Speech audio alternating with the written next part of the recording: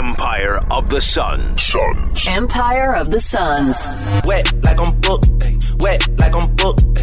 Wet like I'm booked. Arizona Sports presents the Empire of the Suns podcast. Empire of the Suns.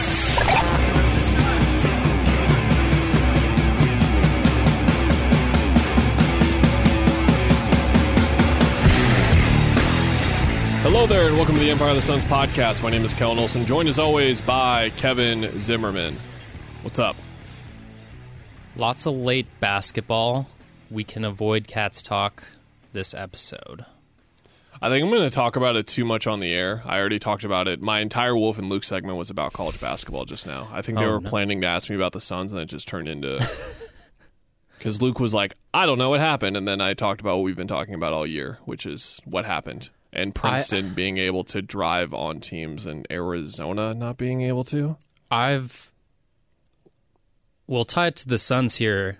I've watched a couple games in the last few nights where they're just not doing the right math, not taking enough threes, not to get into the foul line enough. You knew those nerds were going to be doing the math, right? I'll tell you that much, and they did. Shout out to them. Great win for them. And they look like a legit team. Like, I actually think they could... I don't know anything about Mizzou, but Princeton looks like a physically... they're going to get Princeton killed. could... they're going to get killed. You think? Yep. We'll see. We'll see. I will hold that prediction myself. So since the last time we talked, we podcasted during the Kevin Durant injury when we knew the extent of it, I believe is when we podcasted exactly. So with all of that in mind, we podcasted the day before the Sacramento game. So we've had 4 games, but 5 total really of how this team looks without Kevin Durant. Again, we got 3 looks at him all on the road. But more so, I think we can focus on the 4 games because OKC, they found out like a half an hour before the game, so they weren't really able to like plan and adjust. They had 2 days off after that. Lost to Sacramento, lost to Golden State, lost to Milwaukee, beat Orlando last night. I have some theories myself, but what have been your thoughts on the last 4 games? Concern meter of slipping in the standings, where are you at? Because it's, I thought it was kind of a foregone conclusion they were going to hang around. I think that was our sentiment in the last episode. Has it changed for you at all? A bit. I mean, they just don't have enough firepower around Book, and I don't know how much more discussion it needs on that. I mean, it's like, how is this team going to manufacture more? And I just don't think there's an obvious answer on this team, on this roster. I think it really is, I wouldn't say hanging by a thread or anything like that. Like, look, they're in the top half right now. They'll be fine even if they slip down to not hosting in game 1 of the first round. But yeah, I mean, to me, it's not the greatest worry, right? We talked about Kevin Durant coming back. Like, if he's healthy in the playoffs, that's what you want. And that's still on track. He got some shot ups right before shoot around Thursday, before the Magic game. You got a little video of that. That's a good sign. He at least can do a little jumping on that leg. But yeah, I mean, I think right now, I guess, what do you think they need in terms of like where are they going to go searching for stuff? Is it DA more involved? I think Chris maybe does not look exactly like he's ready to, and again, we've been just saying this all season, just kind of take control and take on more. Like, I don't think that's the answer. I think DA might be it, and then from there it's, I don't know. I don't think we've said it with certainty and like lathered it in concrete, right? But I think we're at the point now where expecting the way we talked about the second guy before the KD trade, some nights it'll be Mikal, some nights it'll be Chris, some nights it'll be on DeAndre. Like we had taken Chris down a basically a peg. Now we're at the point now where you cannot rely every single night for it to be DeAndre or Chris. I think we're just there now. A lot of that, not a lot, a good amount of it has to do with how they're being guarded. It's something I really focused on after the Milwaukee game. I've noticed, especially Dallas and just other teams, it's a really deep drop from the big now. Wendell Carter was doing it a lot last night, too, for Orlando, where DeAndre is allowed to have the space from 20 feet to 8 feet, basically. If he wants to take the floater, if he wants to take the jump shot, if he wants to try and dribble into it and finish at the rim, great. They're fine with that. And even if DeAndre was dribbling more, if you just think about it and how he's dribbling and trying to finish at the rim against a set 7-footer waiting for him at the rim, it's not really going to yield a high percentage shot because DeAndre is not someone who has figured out the ability to draw contact there and draw a foul, because that's the upside of that kind of situation, right? You drive in there, you draw contact, you get a foul. Ideally, you finish over them, but we know when DeAndre gets a couple of steps, he launches off of 2 feet, he can really elevate. But if it's something where he's more in a motion that's not like a straight line drive, getting his feet gathered, and it's more of like a line drive finish at the rim or whatever, he can't elevate as highly. Like there was the dunk that he had the other night that got blocked, and like that's kind of an example, right? Like he went up and finished strong, like everyone wanted him to there, and it got blocked. Like that's just because the elevation sometimes isn't really there for him. The other part of that is that deep drop is coming against Chris Paul, which used to be automatic for him in his sleep now. For whatever reason, he's not able to get to his shot as much. It's a mix of him not being aggressive enough. It's a mix of him not getting to his spot as quickly as he used to. There's a couple of different equations there. Not launching as much like off his feet, because I think we briefly talked about this when the trade happened. Chris uses his legs so much when he takes jump shots that when that trade happened and we were talking about seeing him play in his late 30s, that was something that I brought up, I think I remember, of just how when his legs start to go, like it will for anyone else once they reach a certain age, his jumper could be in trouble just because of how much he relies on that. And I'm not saying that's what's happening right now, to be clear, but there's a mix of something exactly going on there. And the stat that I had in the recap last night, he was pretty good last night, I thought. I thought that actually in terms of his movements and his handle, he started to look like himself a little bit more. He was 7 of 11 for 17 points. He did the Chris Paul thing late to this. Like 2 minutes to go, yeah. Ability. He had back-to-back mid-range jumpers like we're sort of used to seeing. But this is now 19 straight games where he's failed to reach 20 points. And the previous longest run of his career was 15 games in a single season. So not counting this season and last season combined, anything like that, right? He had a run of 15 games last year. But this is only the 7th time in his career that streak has reached double digits. So every now and then he was going to give you the 27, 31. And we've seen that now over 3 years. We've seen him reach that ability as a scorer. And if he just can't get there with consistency, so we're talking about 19 games, and then we're talking about a 7-game series.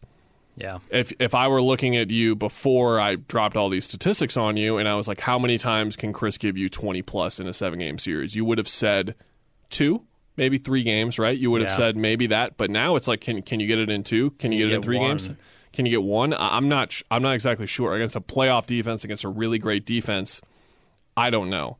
So that's the first half of my answer on that, is that I just think it's good for, like, last night was a good example, like the final 2 minutes, but I don't think he wasn't even trying, I guess, to do that before then. Well, and then the other part of it was DA overpassed on that space again. He had that space again, and part of what I included in the recap was that I just think he's not really feeling out the vibe of it as much.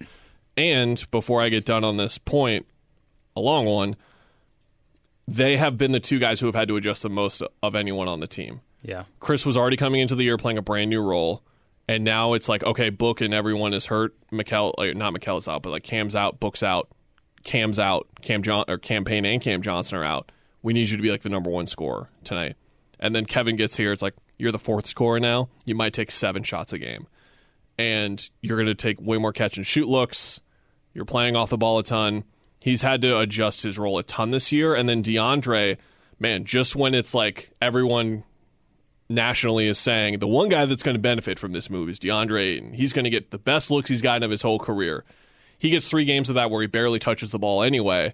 And then once he's in a position to touch the ball again, the rim is just like completely clogged up.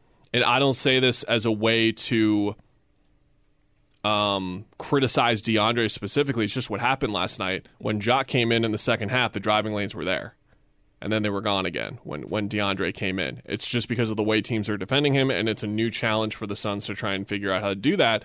And where it gets harder is when Torrey Craig and Josh Okogie are the two other guys out there who are shooters that are decent, fine shooters, but teams are willing to leave them. And Okogie, I think, took the second most shots on the team last night. He attempted 10 threes last night. Yeah. It's the Lou Dort thing again. I just keep coming back to it. Yeah, I think the Milwaukee game was a really strong example of the deep drop, and like it took like literal like force feeding of Ayton to get him to even start shooting like mid-range jumpers. And like I do think he has the ability to like be kind of efficient, like 15 outside of 15 feet. And that's how that kind of showed up, where he started hitting them and looked confident once he got a couple misses in him. But yeah, it's like it's more the 10 or 8 to 15 feet where it's like you can hit a floater there. You can take a shorter mid-range jumper, where he needs to be more assertive there. Because I think like we all know that he's not the rim rolling hard, going to get fouls drawn guy.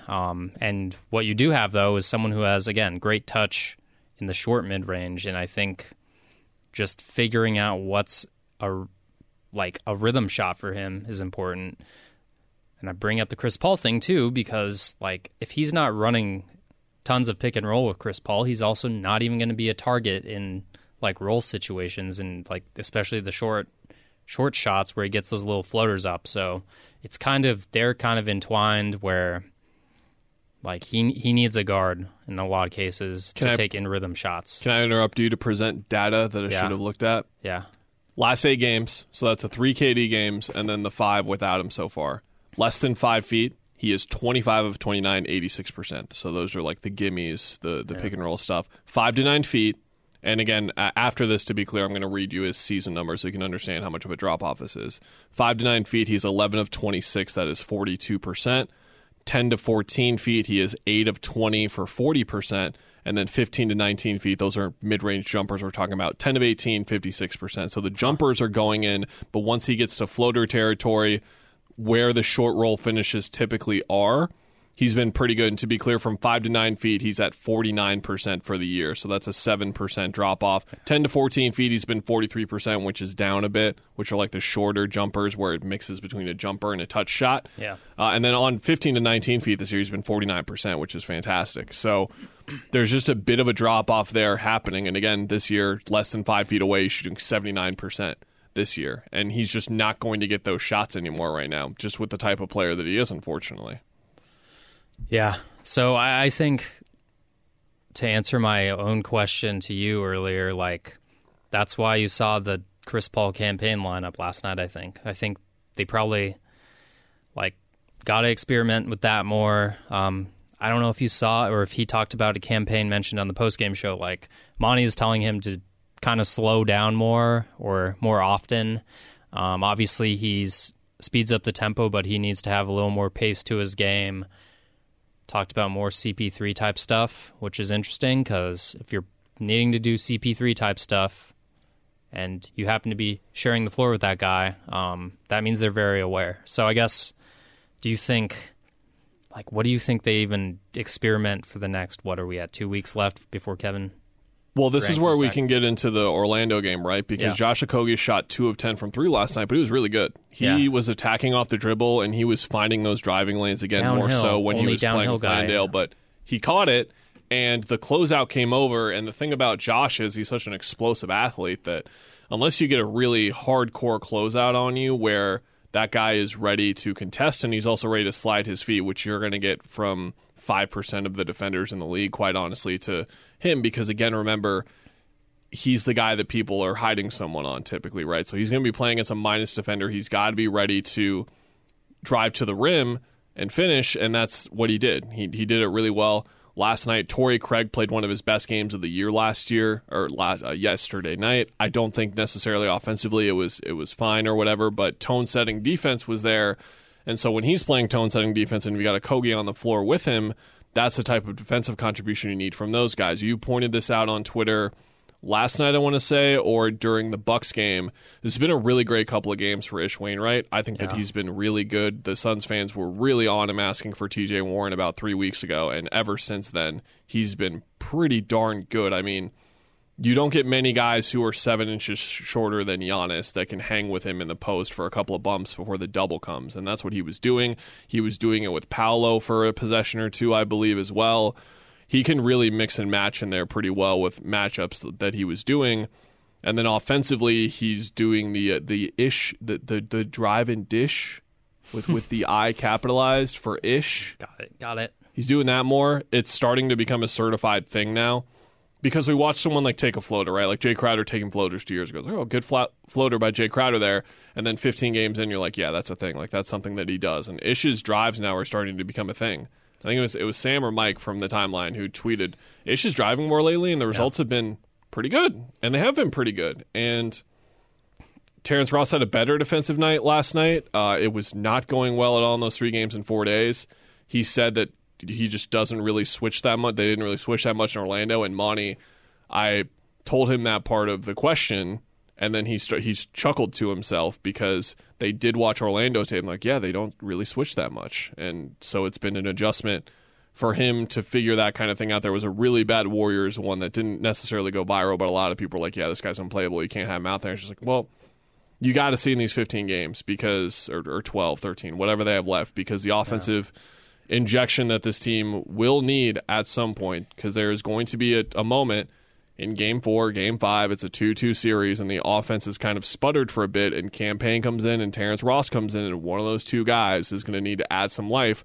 And we just saw it, albeit on a Thursday night in March against the Orlando Magic at home. Different example, but Campaign played really well last night, and he played really well a couple games ago. Not a couple games ago, against Milwaukee as well. And it was the first time he had really started to look like himself again since he came back from a 2-month break, essentially, for the injury.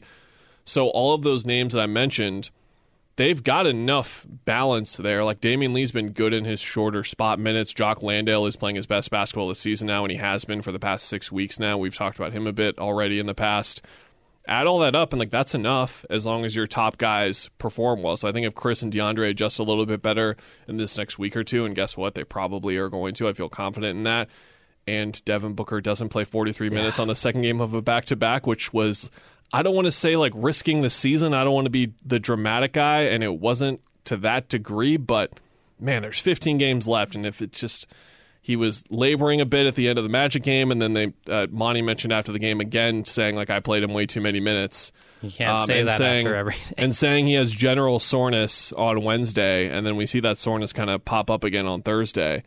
Man, they're just going to need to. That was the big. If I had any fear from the KD point, which I didn't for this team, it just would have been relying on Booker too much. And then of course the Milwaukee game, which.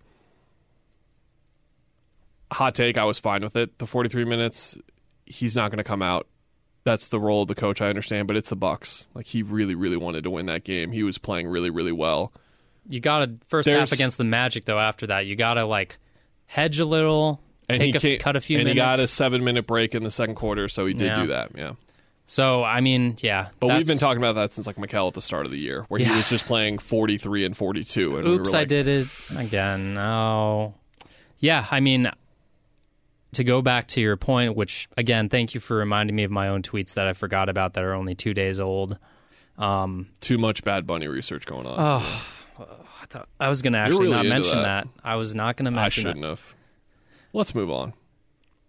I thought the Bucks game was a win from, like, a learning standpoint. Campaign, Landale, like, confidence boosters, but, like, you mentioned it, those wings... Like, what other team, I'm probably wrong, but I don't know if there's a team that has 3 guys who, in theory, can stay in front of Giannis and, like, at least make him work a little to move them out of the way. And, like, D.A., Torrey, Ish Wainwright, and I guess Okogie, like, too. Like, they have a really good matchup against that team, in theory, again. With KD again, and I'm assuming the Bucks have a little bit more Chris Middleton down the line, but Yeah, I mean, I thought that was really positive, and Wainwright just adding a little more. If he can shoot and take a couple dribbles, he's fine. Like, you don't need more from him. He's a good enough athlete. That is going to cause teams to have problems, at least regarding like the least effective offensive player who's on the floor, but still, it's something. So I don't know. I think we're just waiting for KD to come back at this point because, again, I don't see anything about the standings that worries me. I think it's more important to make sure Booker doesn't play 40 minutes than to worry about standings at this point. Unless you're going to lose 5 straight after this, then I just don't see the point in pressing at this point in the season. Do you? I don't know. I don't care if they're the 6th seed. We'll get to the Western Conference standings update desk here in just a minute. Schedule coming up. I'm going to make a proclamation, Mr. Zinnerman. Big 5 games for DeAndre Ayton. Big 4 in particular. OKC on Sunday. They don't have size. He needs to be a factor in that game, to say the least. Los Angeles Lakers on Wednesday. That's on the road as well. On ESPN, facing Anthony Davis. You know what would suck? Is guarding Domantas Sabonis and Joel Embiid on back-to-back nights like he's going to have to do on Friday and Saturday. At Sacramento, they come home, they play the Sixers on Saturday. Those are just 4 direct games where if I had to say who is the biggest factor in all 4 of these games, my answer would be DeAndre, especially with LA, I presume, still missing LeBron James for that game. And then they go to Utah on Monday. I think we saw earlier in the year they had that tough loss at Utah that they nearly won at the end. That's a tough place to play. And then they've got Minnesota and Denver after that at home. So they've got this 4-game stretch here that I think is very winnable, but I also think that it comes down to DeAndre specifically and how he handles those matchups now. Handling not arguably, I think it's Jokic, Embiid, and Sabonis have been the best 3 bigs in the year this year, right? And asking him to handle 2 of those on back-to-back nights when you're in Sacramento one night and Phoenix the next night. Tough ask, of course, but that is sort of what's coming here on the schedule. Western Conference standings update desk. The Denver Nuggets won. Good for them. Looks like they were going through a bit of, we're ready for the playoffs now. We still have to wait another month thing that happens when teams run away with the conference. Michael Malone has to have a passionate speech, yeah. Maybe they got through to him. We'll see. Kings, guess what? They keep winning. Memphis Grizzlies, we now know Ja Morant could potentially return. It seems like some point next week. They did pretty fine without him. Unsurprising. They kind of kept afloat. We sort of expected that, but also had to not rule out the possibility of this kind of potentially leading to some type of tailspin towards the end of the regular season just because of how much has gone on for them over the course of the year and the Steven Adams injury and the Brandon Clark injury. But nope, they just keep rolling just like they normally do in the regular season at least. Here's a dangerous thing happening, Kevin. Dangerous little thing happening. So the Suns are 38-32. The Los Angeles Clippers, who I still completely do not take seriously, I don't care if they win 14 straight to close out the year. The way they've been playing defense this year, Kawhi Leonard, I take seriously. I take Paul George very seriously, but after that, as the team, I don't know. These are their 12 games left in the year. They play 2 against Memphis and 1 against Phoenix. Okay? After that, they've got the Magic, the Blazers twice, the Bulls, the Pelicans twice, the Thunder twice, and the Lakers. Oh. They've got a very easy schedule remaining. And, of course, the Suns do not. They've got the Sixers, Denver twice, Sacramento, the Clippers, Minnesota, 2 against OKC, 2 against LA, 1 against Utah, 1 against San Antonio. There's really only one kind of freebie in there for Phoenix, which I would say is San Antonio. And then they've got half their games are pretty high tier in terms of the teams across the league that you're looking at. So keep an eye on that. Keep an eye on how the Clippers are doing specifically. The tiebreaker there is pretty much wrapped up. I looked at this the other night. Phoenix is ahead 2-1 in the head-to-head, but even if they drop that, all they need to do is win one more game against a conference opponent, and I believe that they have 6 left to pretty much clinch that. And the Clippers would need to win both of their games against conference opponents. Could come down to last game of the year, perhaps. They play against each other on the last game of the regular season. The Warriors are 2 back in the loss column. It looked like they were making a bit of a surge, but I don't think it's realistic to expect them to make much of a surge here without Andrew Wiggins, who, especially like 30 games into the year, looked like far and away their second best player, and we all know what happened in the playoffs last year. He's been dealing with a personal situation for about a month now, and there is zero clarity on that situation in terms of a potential return date, when he could come back. They've been awful on the road still. They're 7-27. I believe tonight is the second game of their 5-game road trip. They just lost to the Clippers. They do play Atlanta tonight, and then they play Memphis tomorrow night. Houston on Monday, get right game. Dallas on Wednesday, and that might be when Luka and Kyrie start to come back. And then at home, Philly, Minnesota.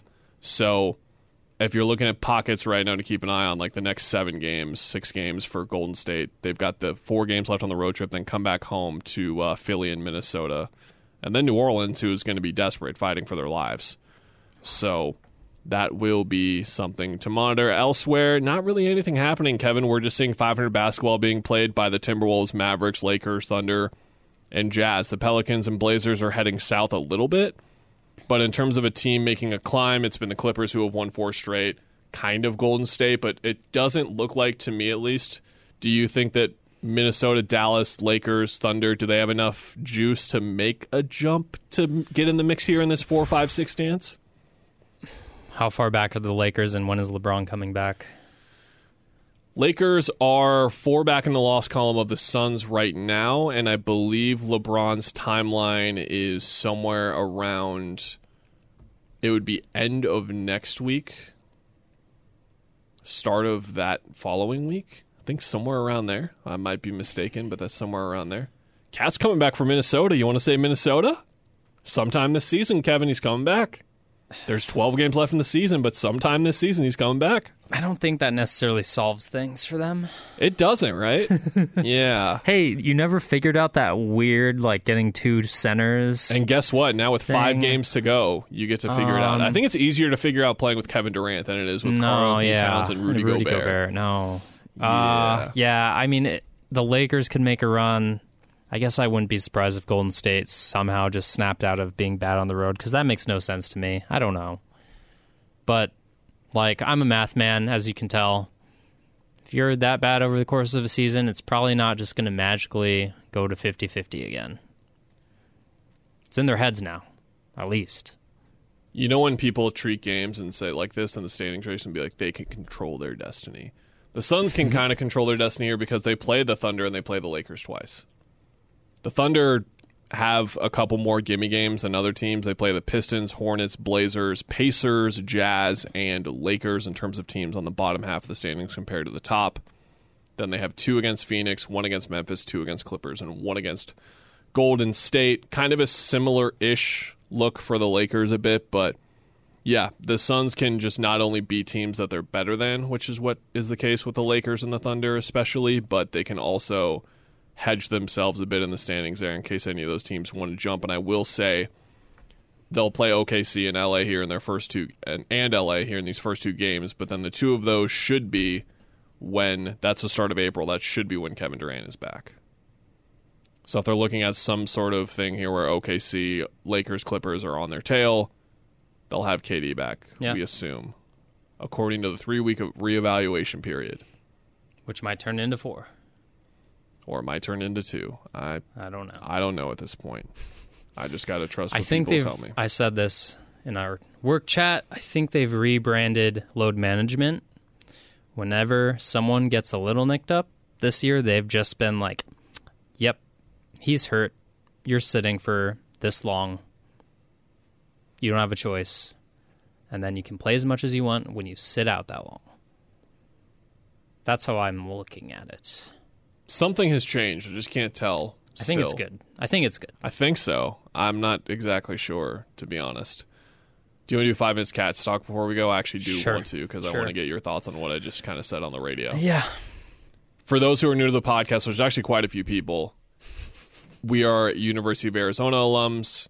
You and I, if we had to not objectively, just say as sports fans who our favorite team is, rooting for, it is U of A men's basketball. You would agree? It is for me. It's them and then America in like the Olympics or World Cup or things like that. But I get it. I get up for America, yeah. But yes. So we, at the end of the podcast, sometimes talk about U of A men's basketball team. They just got upset by Princeton. We talked about this 3 weeks ago on Cats Talk, and I re-listened to it, and I picked them not to make it out of the first weekend. Oh. I said if they get a 16-seed Belmont with 5 seniors, watch out for the Smart team. I don't think I said Smart specifically, but they, of course, play the Ivy League team that understands math and understands, hey, you guys run one thing on offense, we're just going to take that away and dare you to do something else with your other players who didn't look ready to do anything else all season long. That conversation is here nor there, but what I said on the radio is I pretty much put all the blame on Tommy Lloyd, and I did it in a way where Wolf, as someone who like doesn't follow U of A on a day-to-day basis like I do, was like, is Tommy Lloyd in trouble here? And I was like, oh, no, he's not in trouble, but I'm hyper-focused now on how he handles game-to-game situations now, in-game situations when teams are playing a certain way. How do they break this zone? All that kind of stuff, because it was crystal clear in that game that the high-low was gone. The doubles in the post, your offense cannot have its heartbeat only around that. You need to have other ways to find rhythm in your offense, and they just didn't really have it. Sed Henderson had one drive with his left hand where I was like, yes, Sed, and then he just didn't touch the ball the rest of the game. That's coaching. It's on the kid to go get the ball sometimes, but at this level specifically, it's on coaching. How much are you with me on this? Because we disagreed here and there on the Miller era more in terms of who was to blame, but I'm solely focused on him. I know Tubelis was National Player of the Year candidate and had a bad game. Shot 45%, turned the ball over 6 times. I don't care about the 20-plus points. I really don't. No. What do you think? I think we're on the same page. I am not fire Tommy Lloyd because you need to have people you'd want to hire. Yeah, and I never wanted Sean Miller fired either. But it also, was just I was very critical of him in the game situationally as a coach, which guess what? There's like 4 good basketball coaches in college basketball, honestly. The guy who was at St. Peter's, where did he go, Seton Hall? I don't know, man. That guy can coach. Great coach. Oh, that guy can coach. Brad Stevens was at Butler, and then he was coaching the Boston Celtics. It's just like, you know what I'm saying? So here's my thing. We're at the point where you have 1 year. They went on a run to the Sweet 16. I thought that team was better because they, had 3 NBA players, and now they lose those players. They play the same style. They don't have one of them able to bail you out. My whole thing is they have to develop players, and I don't know how well he develops guards specifically because he clearly knows how to develop bigs. But I also don't know if the guards that he's developing are just like not very good.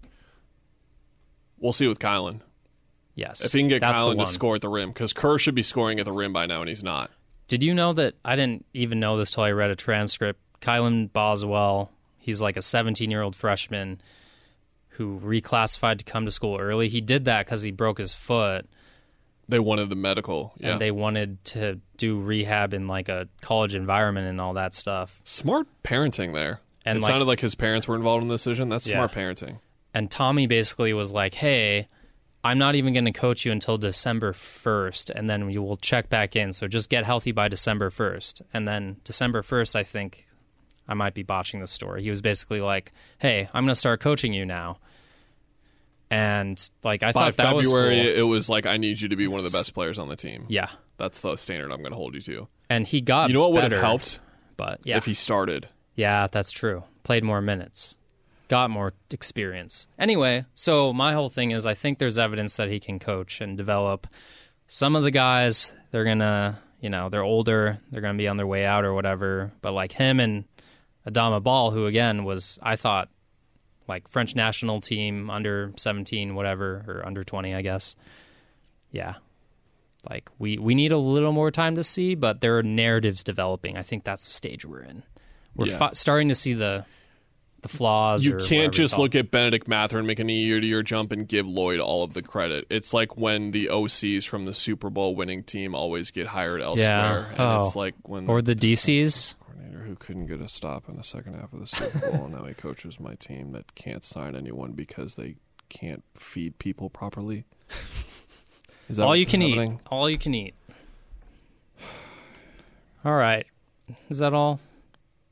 Mathurin was a one in a million kind of situation. He also has like the I'm going to get better and be better than everyone. He's like a crazy. Some would say that dog, Kevin that Zimmerman. dog in them, yeah. The type of guy who says LeBron needs to prove to me he's better than me. Oh, he rules. I can't wait to watch his NBA career. I'm so excited. I'm excited for Dalen to kind of finally get some time too. But I hope the one thing we should note on that is, with everything I'm talking about, adjustments, I hope that he gets the chance to coach this similar type of team again. And what I mean by that is, I believe Henderson's out of years. I think Ramey might have another one. The COVID stuff is always weird. There's no like, we didn't develop some kind of system where we list people as seniors and it says senior star as in like 2 asterisks mean they've used their COVID year or whatever, right? He had like, a red Drew shirt. Timmy's going to play 4 more years at Gonzaga. Like I don't know. He has a red shirt, a gray shirt, a COVID year, and a transfer year. I don't know. There's no transfer. But Kirk Kriisa was a junior this year, I believe, and then so was Tubelis, so was Ballo. So if those 3 guys stay, and then Kylan comes back, obviously, maybe Adama Ball gets in the mix. They do have some recruits coming in like they normally do. I want to see them have the same core team and see if he can actually have like multiple offensive systems at once. Is he just a one-trick pony? I don't know. Was Mathurin like kind of the exception? Was getting a small forward who can have 5 assists per game and have a NBA 2 guard basically just on your team? Was that just covering up everything of him being a one-trick pony on offense and then not being able to, like, this team being bad on defense and getting worked by Princeton like that was probably the most inexcusable thing of that entire game. I said this on Wolf and Luke. If you don't know what I'm talking about and you're still listening to this point, that means you're somewhat interested, or you just dozed off and now you're turning off. You're like, what the heck? I'm going to turn on All Fantasy Everything. I think we're Zach Lowe safe. or a far better podcast or whatever, which understandable. Just go and type in Princeton, Arizona on YouTube. The NCAA's like 10-minute cut, extended highlights will come up, and then just fast forward to the start of the second half and watch every single basket Princeton scored like I did this morning, and you are just going to see dribble drive after dribble drive after dribble drive right into Henderson, Ramey, Kriisa, Larson, whoever, but then Ballo and Tubelis just like not coming over to help. And it's like, hey, you have a really big team. You know where having a really big team helps? It's like, sure, scoring, but protecting the rim. And they just, the team that shot 4 of 26, they didn't help off shooters. I didn't like how the guards didn't take shots at all. They weren't ready, though. Like, he didn't make them ready. They don't have that dog in them. See, I think it's 95-5, and you're saying it's like 70-30. Like, players, coaches. I'm saying it's coach 95-5. You think it's more like 70-30, 60-40, 80-20? Like, I think there's something to the Bobby Hurley teams when he like recruits these guys who are just like, oh, this isn't going well for us. I'm just going to take care of it. I appreciate a little bit of that at some point. Ramey did a little bit of that. I need something. Ramey had the 6 weeks where he and Henderson had 6 weeks where I was like, hey, maybe we'll win this tournament. Because they showed a little bit of something. But I feel bad, too, because I said this on the air, all the kids played really hard. I loved the way Henderson and Ramey played. It was just like they didn't give the team exactly what they needed, but that's not the type of players that they were anyway. That's true. Like, they were not the right players to come here. Or not the right mix. You can have one of them. You can't have all 3 of them doing the same thing. Isn't this like the recruiting savant from Gonzaga, and he couldn't identify the right transfers we needed? He couldn't have gotten one playmaker off the dribble? Yeah, that's the problem. It's better Find him. We'll see. That's why we're going to see. It's better than pew, pew, pew explosives. All right, everyone. We'll be back next week to talk about Phoenix Suns basketball. And no more Cats talk. Until next year. We'll see you then.